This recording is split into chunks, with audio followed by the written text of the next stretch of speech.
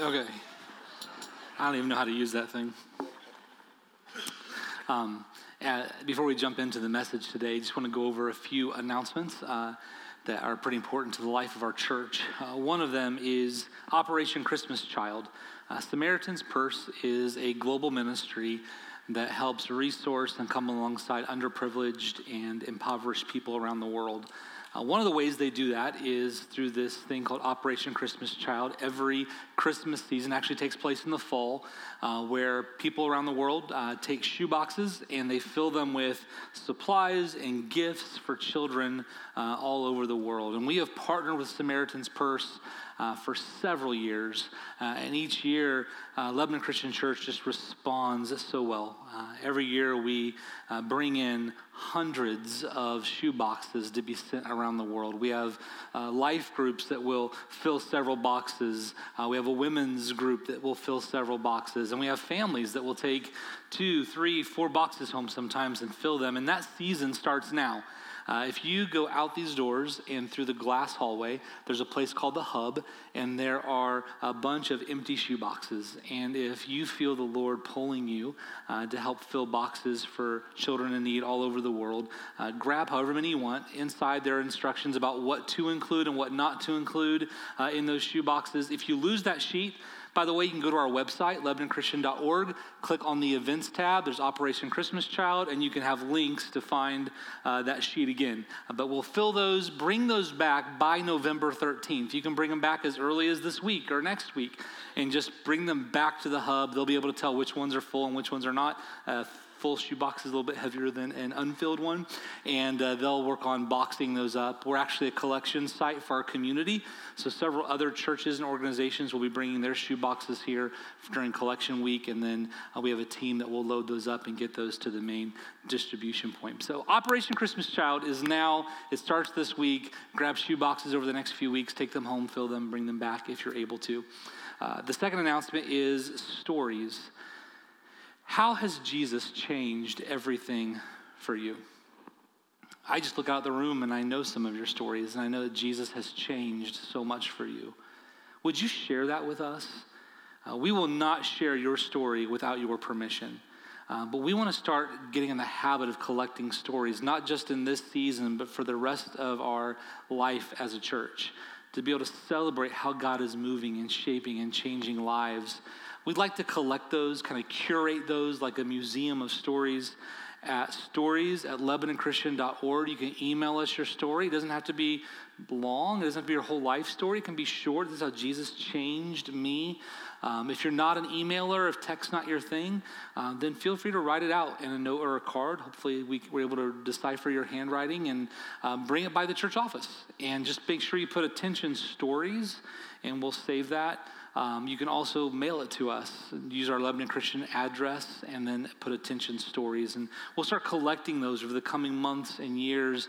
And that'll help us know how to share those stories. And again, we will not share a story without your permission. But those stories are really important, especially leading up to Christmas for us this year. This Advent season, our theme is, this changes everything. How Jesus, who he is, what he's done and coming, has changed everything. And we want to share how Jesus has changed everything for you and for me. The third announcement is related to our annual meeting. We approved new bylaws as a congregation last fall, and those bylaws call for an annual congregational meeting during the month of November.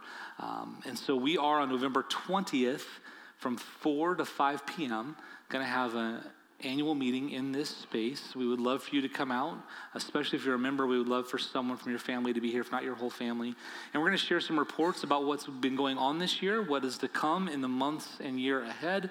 We'll also be giving a financial report. And then one of the new obligations under the new bylaws is that we need to have a vote on the budget for 2023. And so we'll present that budget and then have that vote and let you get kind of the financial picture of where our church is and where we're going. That's November 20th from 4 p.m. to 5 p.m., and we would love to have you out. It'll be a great time to see some more of the nuts and bolts and what God is doing and anticipate what is to come. Let's pray before we jump into the word. Father,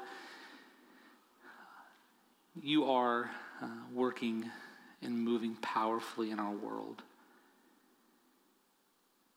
And God, sometimes through the chaos in our own lives or maybe even in our own hearts, we can't quite see that. And Father, I just pray through the power of your Spirit that you would break through, that you would help us to see how you are still working, how you have not changed. You are powerful. You are the same yesterday, today, and forever. And God, even as we discover more of how you moved in the early days of your disciples after you ascended to heaven, help us see that same power exists today, and that you still want people to come to know you, want the world to come to experience you in your order, in your principles, in your promises, because God, that's where life is really found. And you made it possible through Jesus. So God, may he be honored, may you be honored. Continually amazed that you use the foolishness of preaching, is what Paul says, to shape and to change and to save many lives. And so God, would you use the simple act of sharing your words with people to change our lives today. It's in your name we pray and trust. In the name of Jesus, amen. We are finishing up a series, an introductory series on the book of Acts. We began about 6 weeks ago this look into Acts, which will take us all the way through Easter of next year. We've called it School of Acts. And before we continue that series, I just want to remind you why. Why are we in Acts? It's a question I've been asked over the last few weeks in different settings. Why Acts? Why now? Given the division or conflict or difficulty, the uncertainty in our world, why are we choosing to teach through the New Testament book of Acts? Why? Well, why Acts when we look out and it looks as though many of us will be experiencing one of the most difficult financial times in our lifetimes? Why Acts? Why now? Why Acts? Why now? Given what you're experiencing in your life, your own set of griefs and burdens and trials and troubles, your battles with temptation and other challenges. Why Acts? Why now? And I want to continue to answer that question with the same response. When we look to the historical eyewitness record that Luke provides in the book of Acts, the experiences, the stories of real people like you and me, he does so to a people that are in a world of conflict, a world of division. When you look to the first century, and you can see a number of conflicts, there are difficulties between various ethnicities and nations. There are difficulties between some of the Jews that are more animate about the Jewish faith, and then Christians. We see that in the story of Saul, who's actually persecuting the church and arresting Christians.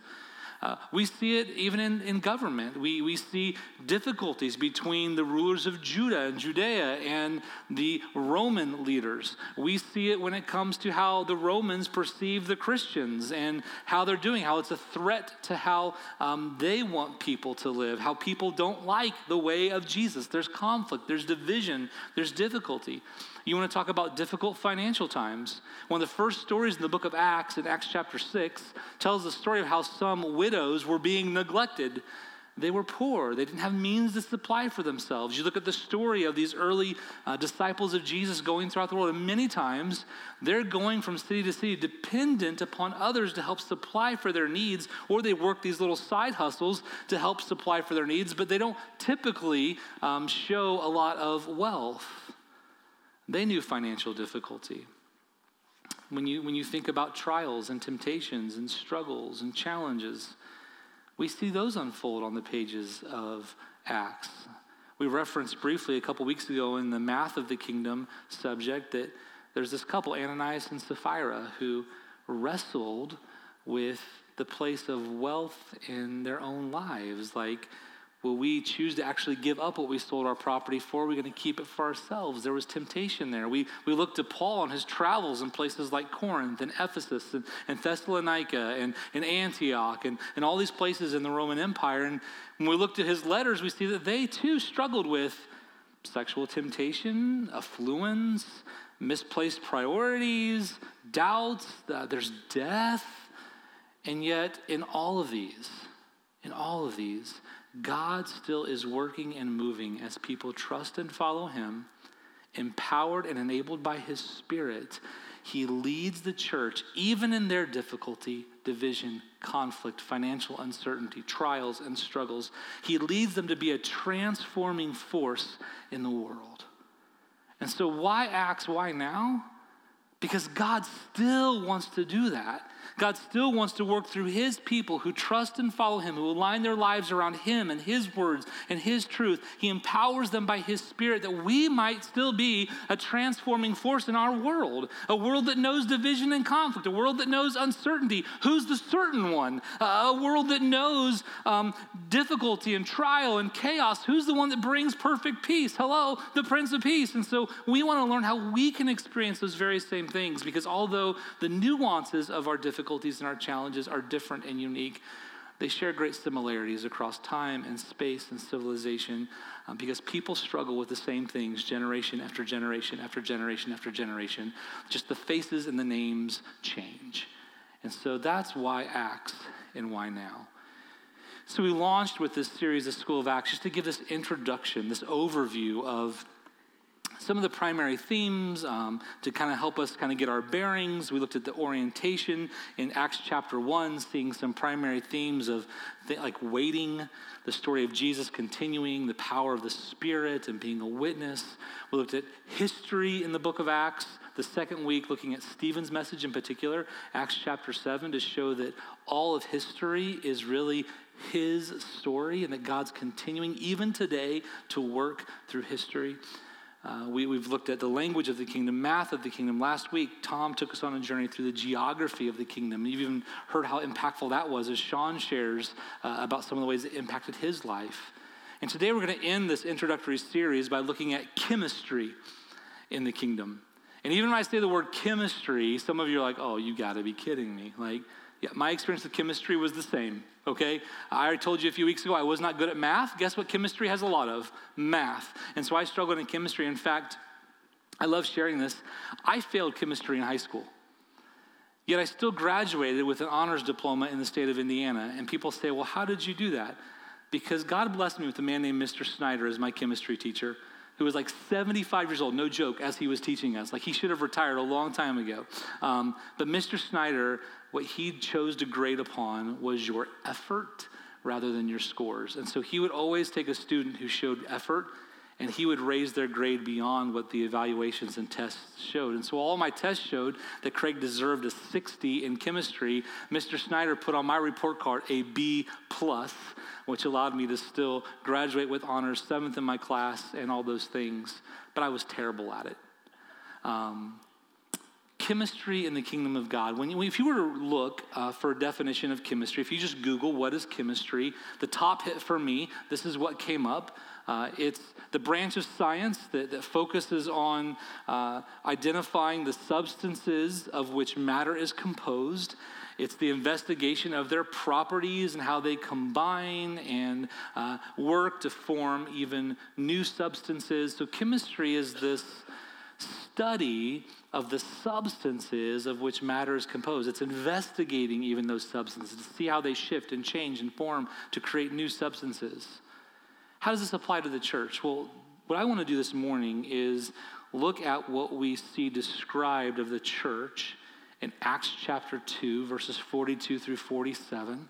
We're going to look at the matter of the church and see what are those substances, what are those elements that are at work in the church for it to be this powerful force in the world, knowing that our God is the same yesterday, today, and forever, that he does not shift, he does not change, and how God can still do the same thing, wants to do the same thing, and quite honestly is doing the same thing today, even if you and I don't see it.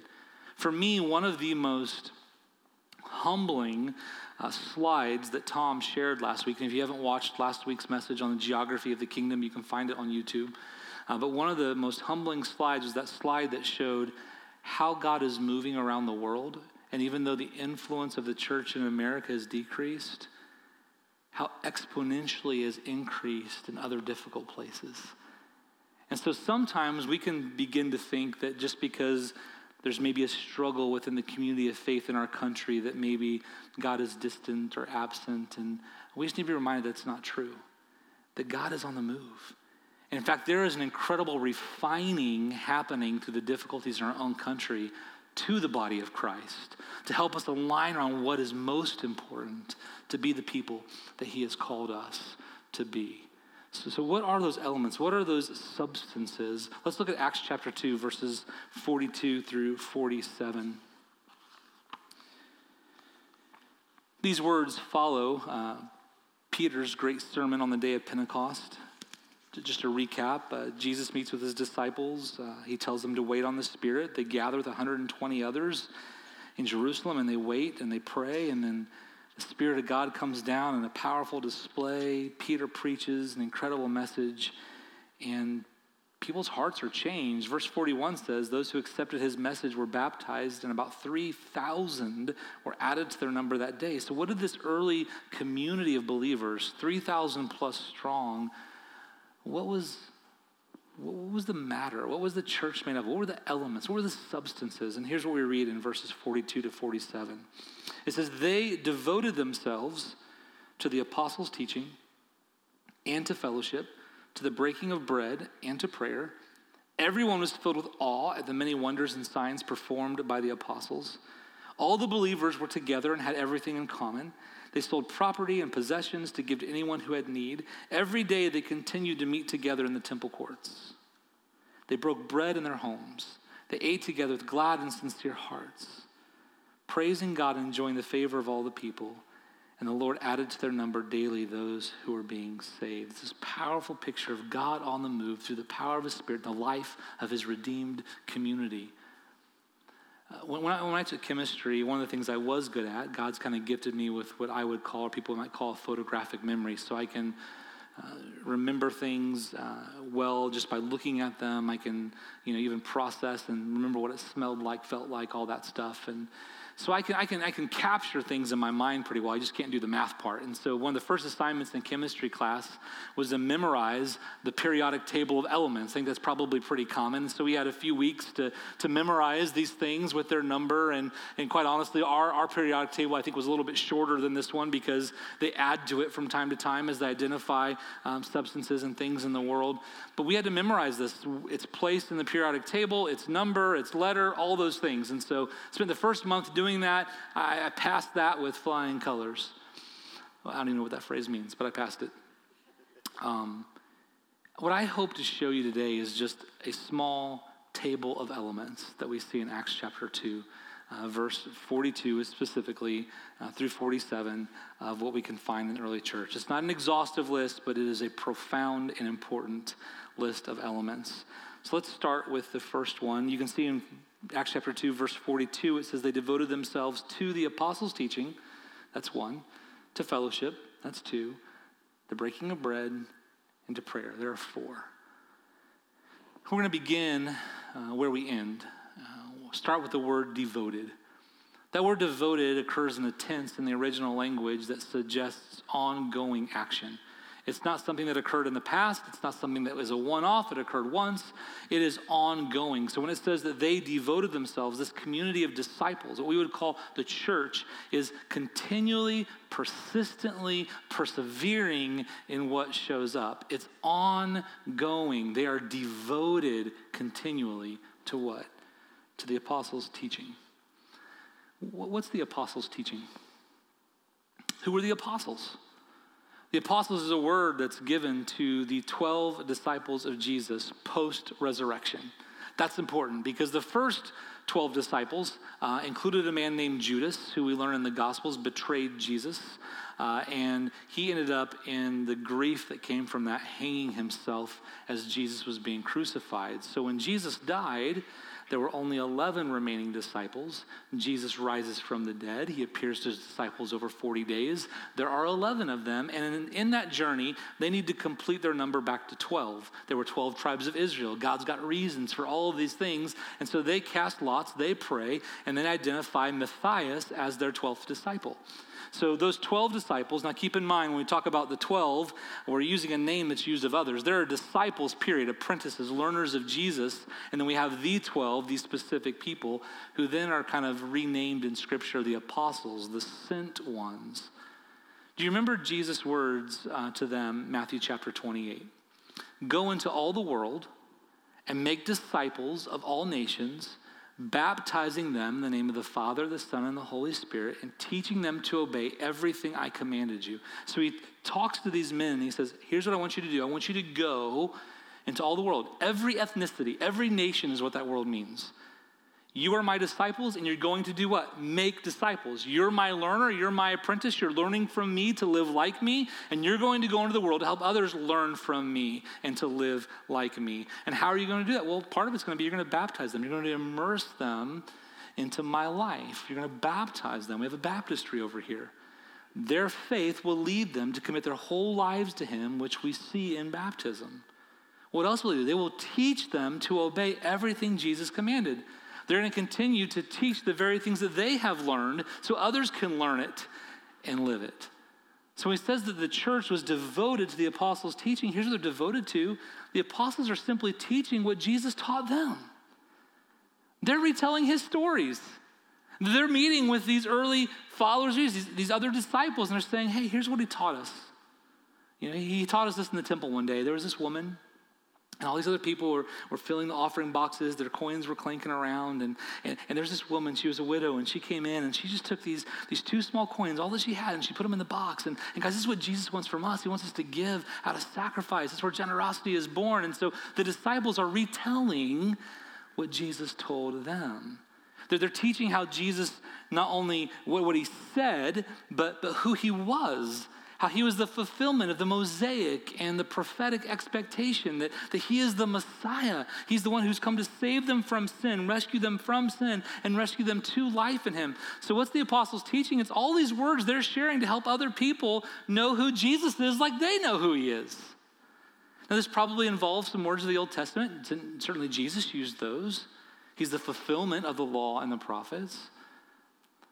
What's really interesting is that there are several things he taught them that we won't ever be privileged to know or understand. How do I know that? Because the Gospel of John ends with some of these words that all the books in the world couldn't contain everything that Jesus did if they were recorded. But these are written so that by believing you may have life in his name. So John even tells us, hey, listen, my pen ink is running short. My parchment is running short. So I'm going to give you just what you need to know. But there's a whole lot of other stuff that Jesus did. And the beauty of the early church is they got to hear those things that Jesus said and taught and did. But even what we have is enough for us. They were devoted to the apostles' teaching. Where did the apostles teach them? Well, they taught in the temple courts. Look at verse 46. Every day they continued to meet together in the temple courts. Where were the temple courts? If you fast forward into Acts chapter 3, something really cool that unfolds is that Peter and John they meet a beggar at the gate called Beautiful, and he wants some money, and they say, well, we don't have the money you want, but what we do have, we give you in the name of Jesus Christ.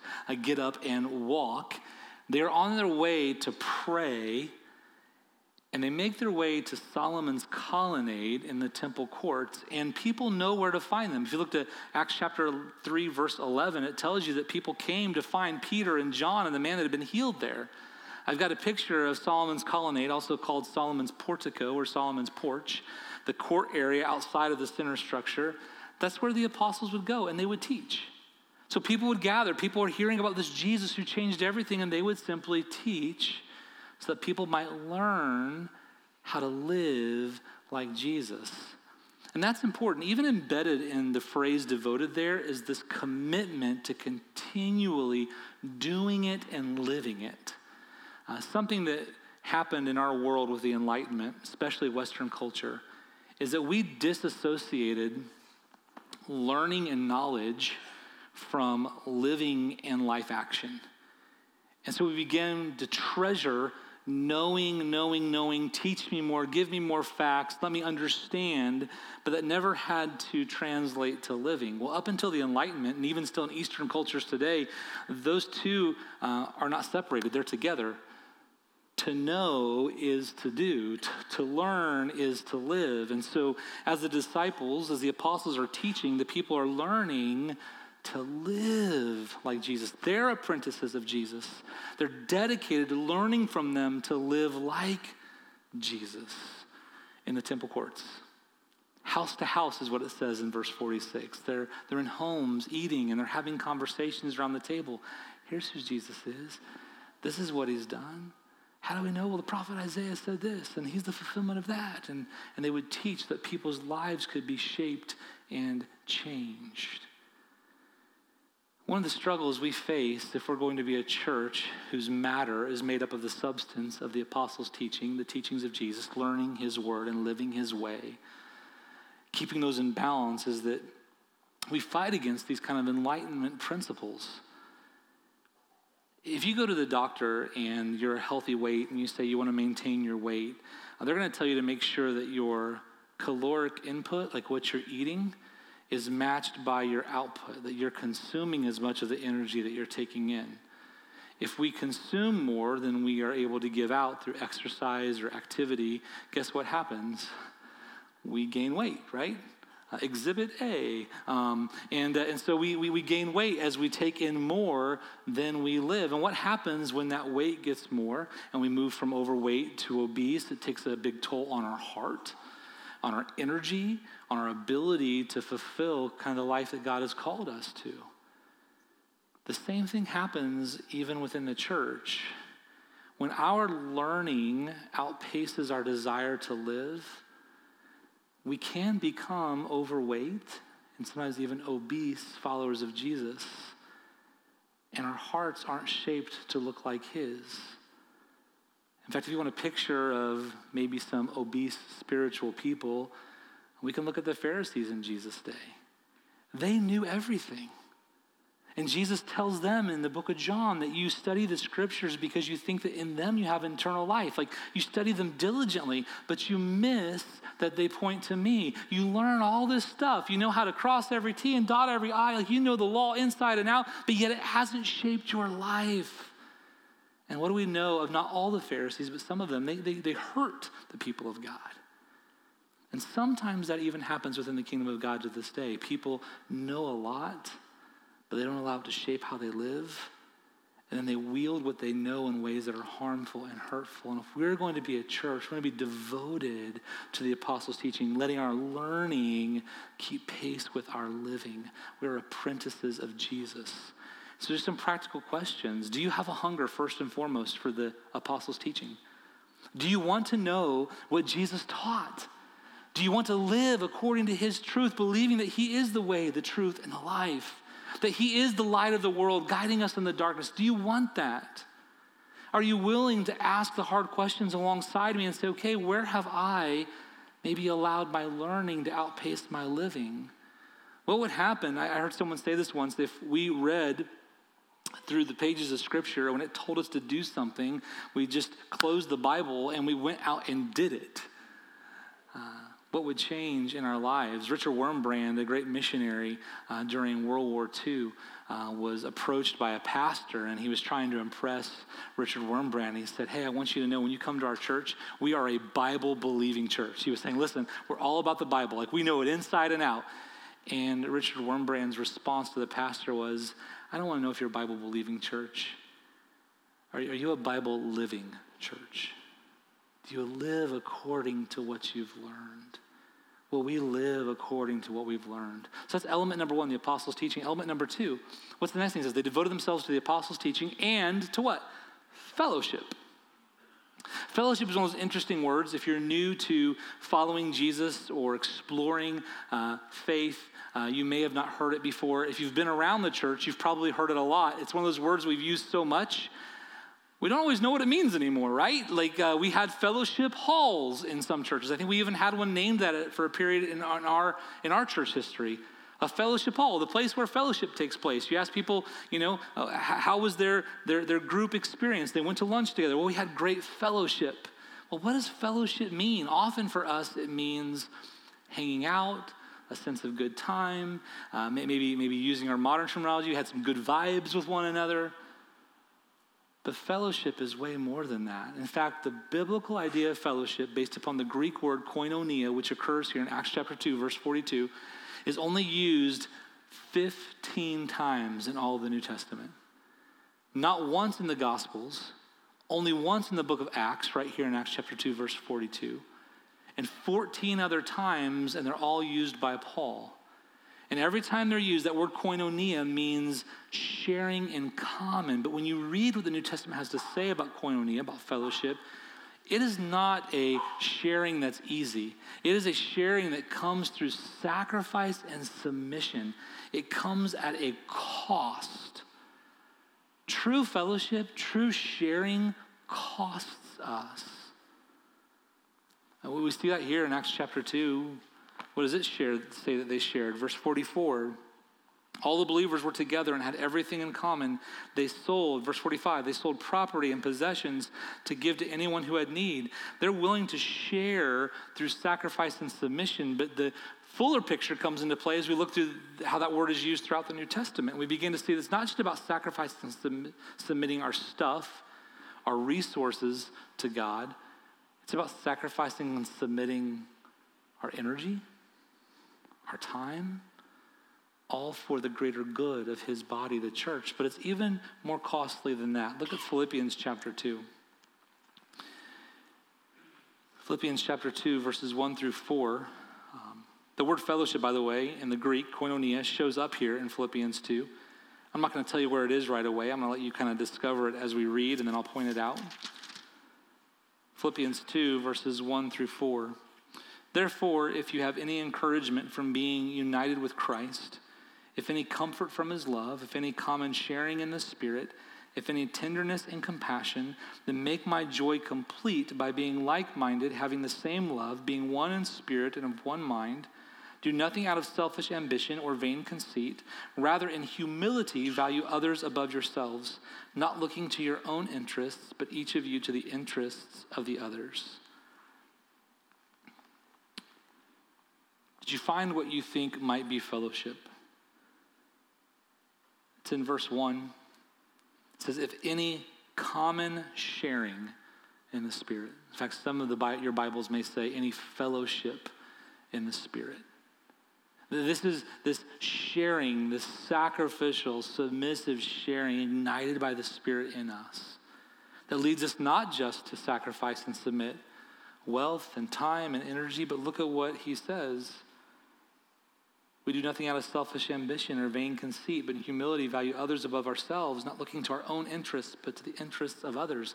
It's about sacrificing more than money, more than time, more than energy. It's about sacrificing my opinion, my preferences, my rights, my privileges, my wants, my likes, as long as I don't compromise the truth of who he is, his word, and his purposes. That's costly. And what's the example he gives? If you were to fast forward and read verses 5 through 11, you see the picture of Jesus. Our attitude should be the same as that of Christ Jesus, who didn't hold on to his equality with God, but let go of it, released it, emptied himself, and became nothing. Took the very nature of a servant, was made in human likeness, was obedient, even obedient to death on a cross. He is the picture of what it looks like to share, to sacrifice, to submit, what true biblical fellowship is. And it's not hard to see why this is so difficult for the church in America. We are taught from a young age, I would almost use the word groom, because groom is a very negative word right now in our culture, but we are groomed, we are taught that it's about our rights, our privileges, it's about what we want. We live in a consumer culture that says it's about what I want, what I like. If I don't like it, I go somewhere else and I get it. And what happens is that kind of infiltrates the church sometimes. And we begin to process our experience within his body as what I want, what I like, my opinions, my preferences. And it actually keeps us from sharing because those stand in the way. Risk transparency, because I think that it's pleasing to the Spirit for a moment. Sometimes people make the assumption that it's easy for me to say that we have to give up our opinion, we have to give up our preferences, because they think, well, Craig, you're the senior minister, you're the lead pastor, you get it your way, you don't have to ever give up your opinion. I'd like to speak back to that for a moment, because there are very few things that I get my way with when it comes to leading in the church. Our style of music is not what I would want. If I had it my way, it would be louder and it would be different songs. But guess what it's not about? It's not about what I want. Sean is tasked with seeking the Lord in prayer along with his team and identifying songs that allow as many people as possible to worship and give praise to God. And that means there are going to be songs that I don't like. There's going to be songs that you don't like. And that's okay because it's not about me. It's not about my preferences. It's not about my opinions. There are times when we hire staff, when we make decisions with staff that aren't what I want. But the elders together pray and discern and seek help, and we come up with a direction together, and it means letting go of what I want. And that's what allows unity and fellowship to happen when we say, listen, it's not about what I want. It's not about whether I like it or dislike it. If it doesn't compromise the truth of God's word, I can sacrifice and submit and go all in for King Jesus and for the power of his church and his kingdom. But we are so ingrained with what I want, what I like, and my rights and my privileges that if we're going to be a church that has the substance and the elements and the matter of the church we see in Acts, we have to be willing to lay aside our preferences, our opinions, our likes, our dislikes, sacrificing and submitting, not compromising truth, but sacrificing and submitting for the purpose of his kingdom and what makes the most difference in the life of his kingdom today. Element number 3. He says, the breaking of bread. If you were to read verse 42, and if you have a study Bible, I know some of the study Bibles even draw this out. Before each of these elements, Luke actually puts a definite article. So if you were to directly translate this into English, you would say something like, they devoted themselves to the apostles' teaching, to the fellowship, to the breaking of the bread. There's a definite article there as well. And to the prayers is what it would say. Why is that significant? Because Luke, who's very specific and very detailed, both in his gospel and the book of Acts, doesn't waste words. Like he is drawing attention to these intentionally. Why does that matter here? The breaking of the bread is far different than just hanging out and having a meal together. Where else does Luke talk about breaking of the bread? How about Luke chapter 22? Jesus in the upper room with his disciples. Jesus took the bread and he broke it. How about Luke chapter 24? Walking with the disciples on the road to Emmaus. He's sharing with them the history of his people and how they all point to the Messiah. And then the moment their eyes are opened, they have been actually walking with Jesus on that trip is when he breaks what? The bread. So Luke, who uses breaking of the bread to discuss the Lord's Supper, now uses that same language in the book of Acts. It's not just breaking bread. It's not just eating together. It's breaking of the bread. He's saying that in the early church, they gathered regularly, routinely, intentionally to celebrate the Lord's Supper. If that's not enough evidence for you, I'd point this out in verse 46. It says, every day they continued to meet together in the temple courts. They broke bread in their homes and ate together with glad and sincere hearts. Again, you read the Gospel of Luke, you read the book of Acts. Luke is always specific. He's always detailed. He's always intentional with his words. He's never redundant. Why would one place he choose to have this isolated case of redundancy? Because if you just translate breaking bread as just sharing a meal together, eating together, essentially verse 46 reads this way. Every day they continued to meet together in the temple courts. They ate together in their homes and ate together. No, he's talking about the Lord's Supper. Like there was this rhythm, there was this pattern in the life of the early church where they would intentionally, often we learn from extra biblical resources like the Didache, words that confirm what we see in Scripture. We even see this in 1 Corinthians 11, by the way, that often the Lord's Supper occurred within a larger meal. So when the church would gather, when they would eat, when Lydia would make the fried chicken and Phoebe would bring the mashed potatoes, and since Peter can't make rolls, he'd stop by the grocery store and grab them. When they would come together to eat a meal, they would pause intentionally during that meal and do what?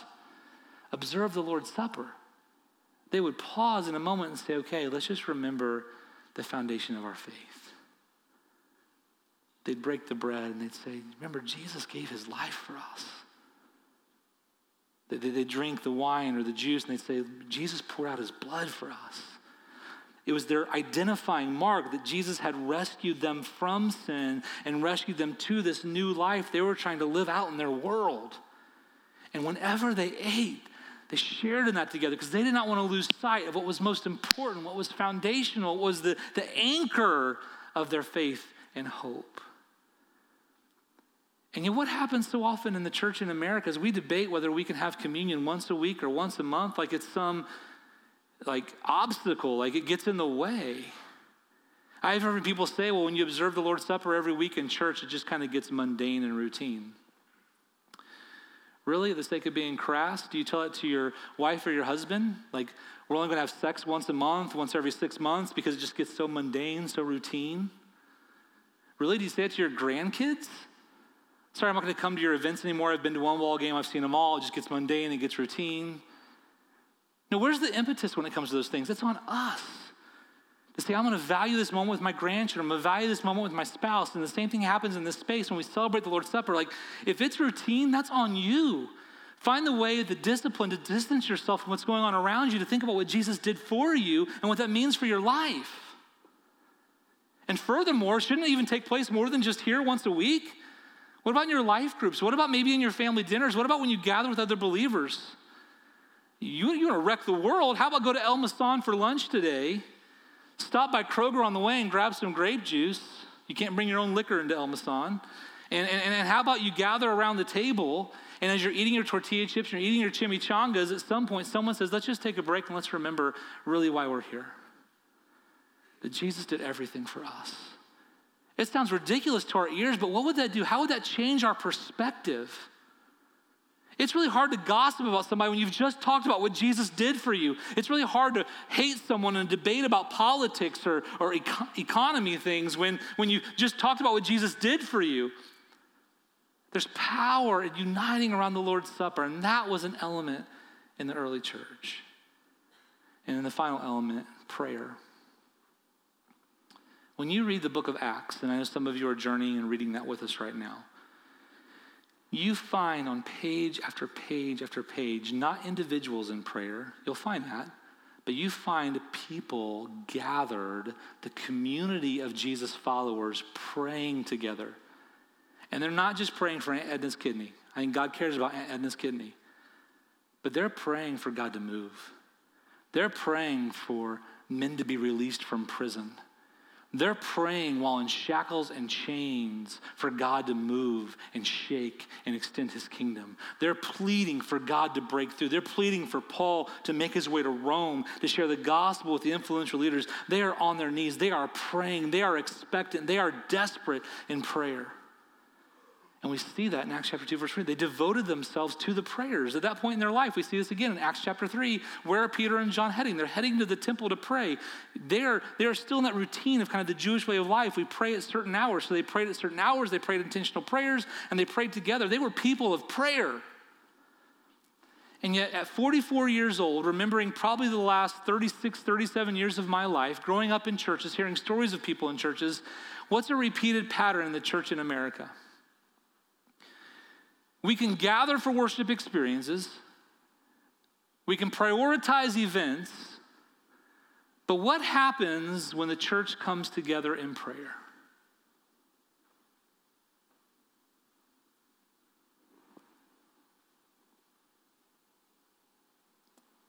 We can't even draw a fraction of the people.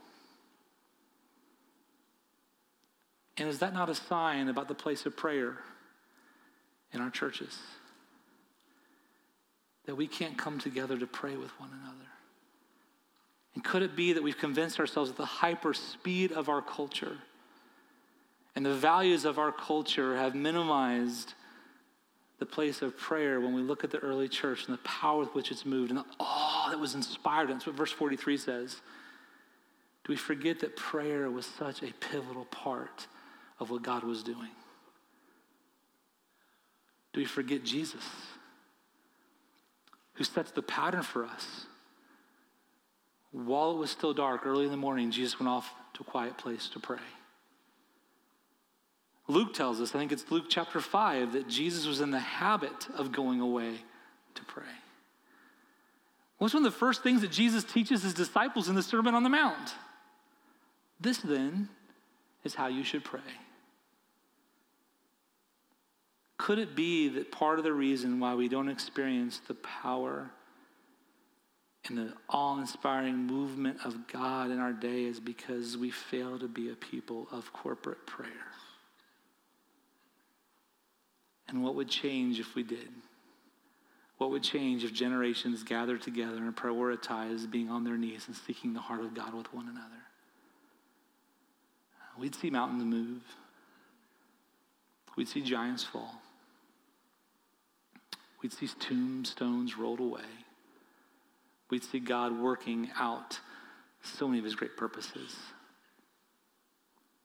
As we move to a close, and I know this went long, I am really sorry for that. This is what happens when I'm gone for a week. There's so much that gets in this brain. In chemistry, there are different types of bonds. The strongest of those bonds, though, is something called a covalent bond. In a covalent bond, as atoms come together, they borrow and share electrons. The most common that we would be familiar with probably is H2O. You have two hydrogen atoms and an oxygen atom, and the way they come together is that the hydrogen atoms borrow and they share from the oxygen atom, and that kind of creates this bond that isn't broken. And we know how important water is to life. We can't exist without it. It's a strong bond. When you look at these elements in the early church, they come together and they feed off one another, and they create this bond as we commit to the apostles' teaching and we live it out. That drives us to be people who share and look to his word about sharing with sacrifice and submission and fellowship. We're seeking him in prayer. We're uniting around breaking of the bread. Like it creates this bond, and we become this powerful force for him in the world. It creates what we might call an uncommon community. We become a people that aren't perfect, but a people that reflect something that our world is craving. In a divisive, conflicted, uncertain, anxious world, who is primed to provide the peace and the stability and the hope and the joy that is longed for? But we, his people. So if we're going to have the chemistry of the kingdom, we have to evaluate our lives by his elements. And so I'd encourage you, this is kind of the closing, is that think through these elements: the apostles' teaching, fellowship, breaking of bread, and prayer. What elements are weaker in your life or need more attention? Do you prioritize the apostles' teaching? Do you prioritize reading his word and asking his spirit to teach you through it? Do you prioritize worshiping with his people that you might learn from his word in those settings as well? Temple courts, house to house. Are you meeting him in his word regularly? How can you shift that? How can you